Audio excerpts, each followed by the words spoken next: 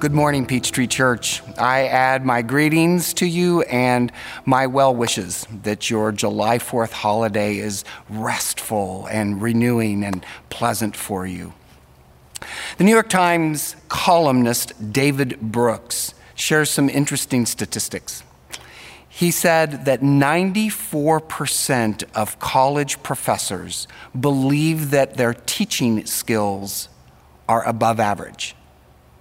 70% of high school students believe that their leadership skills are above average, and only 2% say that they're below average. Now, I don't know how much you remember from that statistics course a long time ago, but on that bell-shaped curve and the line right down the middle, that's average.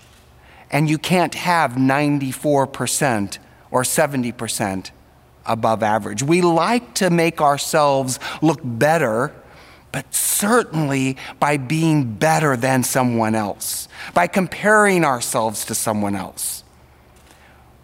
We do that in all sorts of things. How do you stack up? Are you better than that person or worse than that person?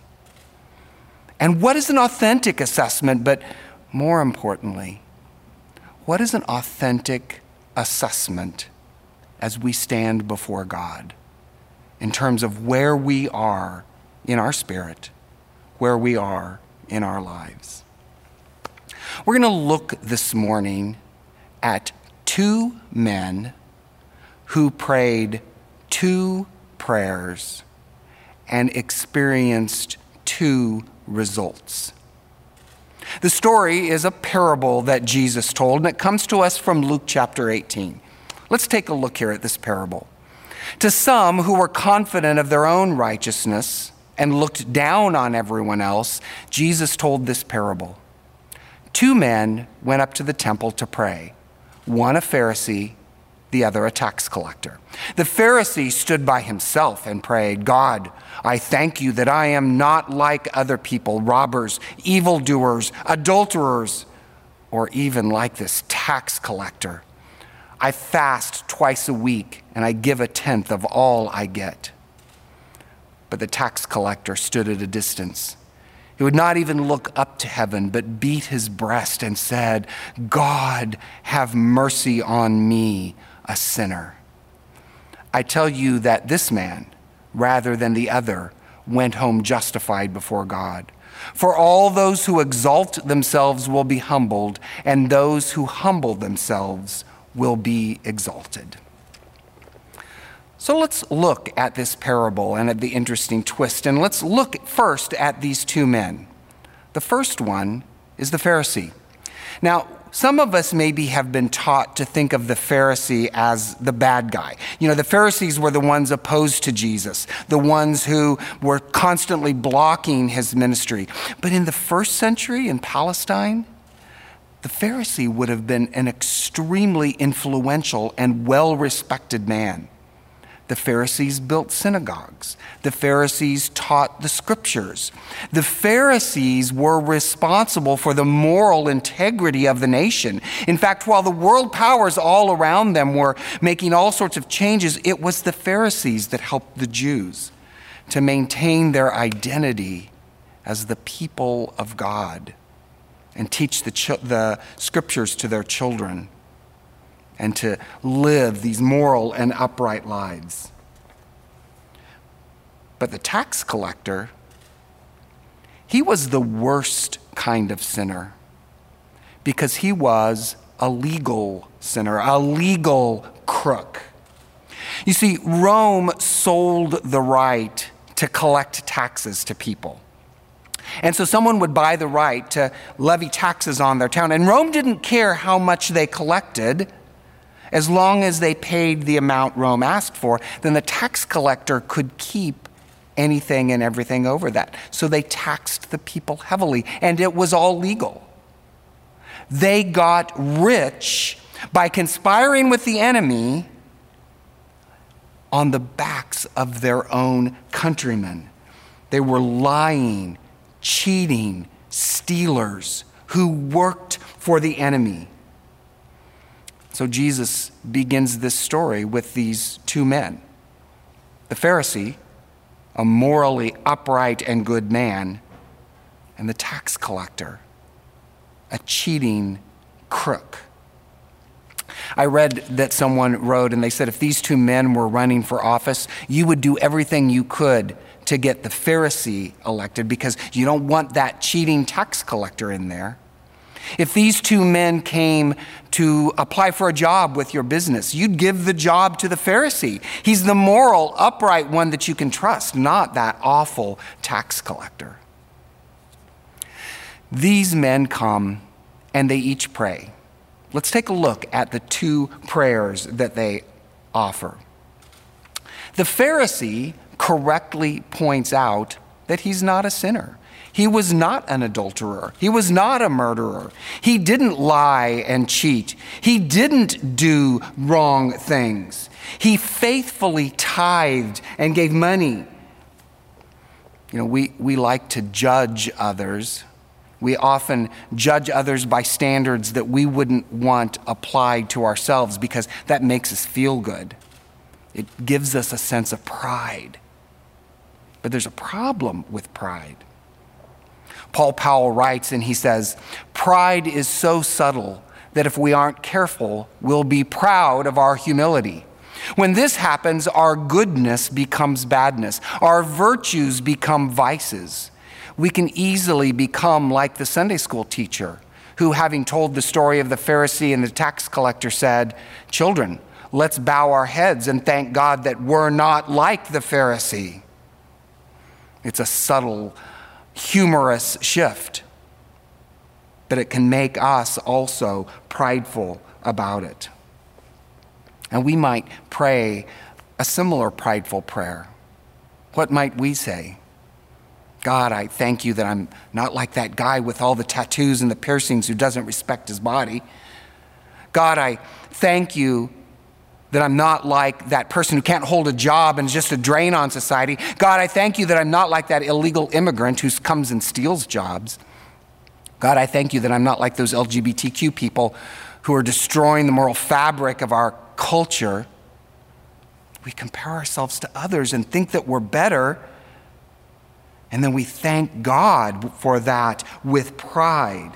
And here's the problem. The Pharisee thought he was better, and the problem is that when we think we have all of that, when we think that we have it all together and that we're better than others, then we don't need God. There's no place for God in our lives because we've got it all together compared to those people. What about the prayer of the tax collector? Jesus says that he just stood off at a distance. He couldn't even come all the way in. He looked down at the ground. He couldn't look up to God, and he beat his breast. That would have been a sign of his remorse and his repentance. And he just repeated, Lord, have mercy on me, a sinner. Lord, have mercy on me, a sinner. Well, these two men prayed two prayers. And in the parable that Jesus told, there were two results. Let's look first at the result for the Pharisee. He prayed the more dignified prayer. He prayed the more wordy and well put together prayer. And he went home satisfied. He went home pleased with himself. But he did not go home better in the eyes of God. But Jesus said, the tax collector, he went home justified. Justified is a term that means made right before God, made whole and pure before God. And Jesus said it was the tax collector that went home justified. Let's look at this. Let's talk about it for a minute. The Pharisee was doing all the right things. The Pharisee was doing good things. He was doing good things for the people of Israel and for his country. But Jesus wasn't comparing what they were doing If he was comparing what they were doing, then the Pharisee would win, hands down. What he was doing was far better than the tax collector. Jesus didn't compare what they were doing. Jesus compared their prayers. And more importantly, he compared their hearts, where their prayer came from. It was a bearing of their hearts before God. And this is how one commentator put it. They said the Pharisee came with a heart full of pride and went home a sinner. The tax collector came with a heart full of humility and went home justified.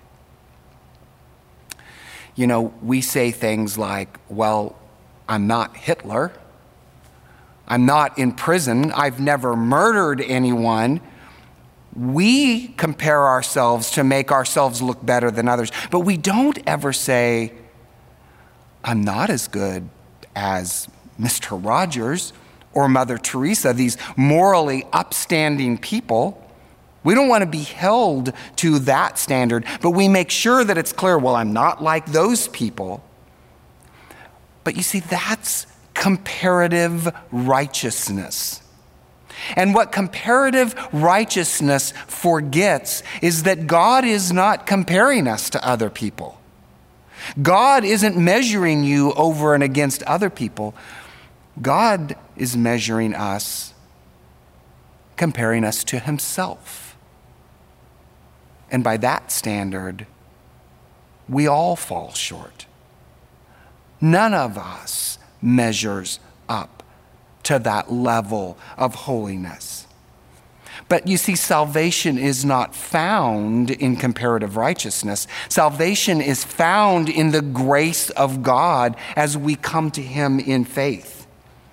That's why the tax collector goes home justified. This Roman-loving, money-grubbing, cheating tax collector who prayed an authentic prayer, Lord, have mercy on me, a sinner. The sacrifice has been made. We owed a price, and Jesus paid it. God so loved the world that he gave his son to die in our place and to be raised to new life and give to us his righteousness that we are not capable of achieving on our own. So there's not this sense of comparing ourselves with others. There's just a raw honesty that says, Lord, have mercy on me, a sinner. You know, in his letter to 1 Timothy, Paul wrote, and he said, here is a trustworthy saying that deserves full acceptance. Christ Jesus came into the world to save sinners, of whom I am the worst. This is Paul, the great leader of the church in the first century, the man who wrote the majority of our New Testament, saying, I am the chief of sinners. All of us need mercy. All of us need forgiveness. We need mercy too. We can't justify ourselves before God. We can't do enough things. You can't go to church enough times. You can't read your Bible enough. You can't give your money enough to say, well, now I'm better than these others and therefore God will save me. In fact, the greatest saint in all the church, who's walked with Jesus all her life, is as much a sinner in need of grace as that person who's never, ever considered God before. We are all sinners. And one of the things that's true is that as we mature in our faith, we become more aware of our shadow side and our need for the forgiveness of God through Jesus Christ. Humility comes from looking straight into the face of God and seeing his loving holiness and recognizing our own sinfulness and crying out just like that tax collector, Lord, have mercy on me, a sinner. You know, when I was on the mission field in North Africa, I was doing some training. I was doing some reading by a person who worked with the people and the religion, the Muslim people from there. And he told a similar story. And let me tell you how he told it to this group of Muslims. Two men went to the mosque to pray. One was a moral, upright citizen. He knew exactly what to do. He perfectly performed the ablutions, washing his hands and washing his feet. And when he went inside the mosque, he knew where to stand and when to kneel and when to lie prostrate. But while he was reciting those prayers, his mind began to wander. And he thought about his neighbor. He thought about his neighbor's wife and what it might be like. And he was saying the prayers because he had them memorized, but his mind and his heart were elsewhere. But another man came into the mosque. He'd never been there before. He didn't know the ablutions. He didn't know the ritual. He didn't know where to stand. He didn't know when to kneel. And so he just stood off in a corner and said, God, have mercy on me, a sinner. Now, which one was right in the eyes of God? And in this Muslim audience, every single one said, the first one. Because the religion is all about value performance, about doing the right things. But as Christians, it's about having authentic hearts before God. In my morning devotions, right now I'm slowly working my way through the Gospel of Matthew and praying for God to help me live that scripture and understand it in my daily life. And a couple weeks ago, I was in Matthew chapter 15. In Matthew chapter 15, a group of Pharisees, ironically, come to Jesus and they complain about him and his disciples. They don't wash their hands right and they don't wash their plates and utensils the right way. And Jesus says, you know what? You people are exactly what Isaiah prophesied about. In Isaiah 29, he prophesies, and Jesus quotes it here in Matthew 15, these people honor me with their lips, but their hearts are far from me. They honor me with their lips. They're saying the right things, but their hearts are far from me. I don't want to just go through the motions. I don't want to just try to say the right things. I want my heart to be in the right place. Because it's not based on my skill or my ability. It's definitely not based on my comparison to other people, how many I'm better than or how many I'm worse than. It's based on our heart. So do you want to know the most authentic prayer you can ever pray? The most authentic prayer you can ever pray is this: Lord, have mercy on me, a sinner. Lord, have mercy on me, a sinner. And so, friends, I invite us every day to start our day at the foot of the cross. When we go to the cross, we gain two things. We gain perspective. We see what God has done, the price he paid on our behalf in giving us his son to die for our sins. We gain perspective and we gain position.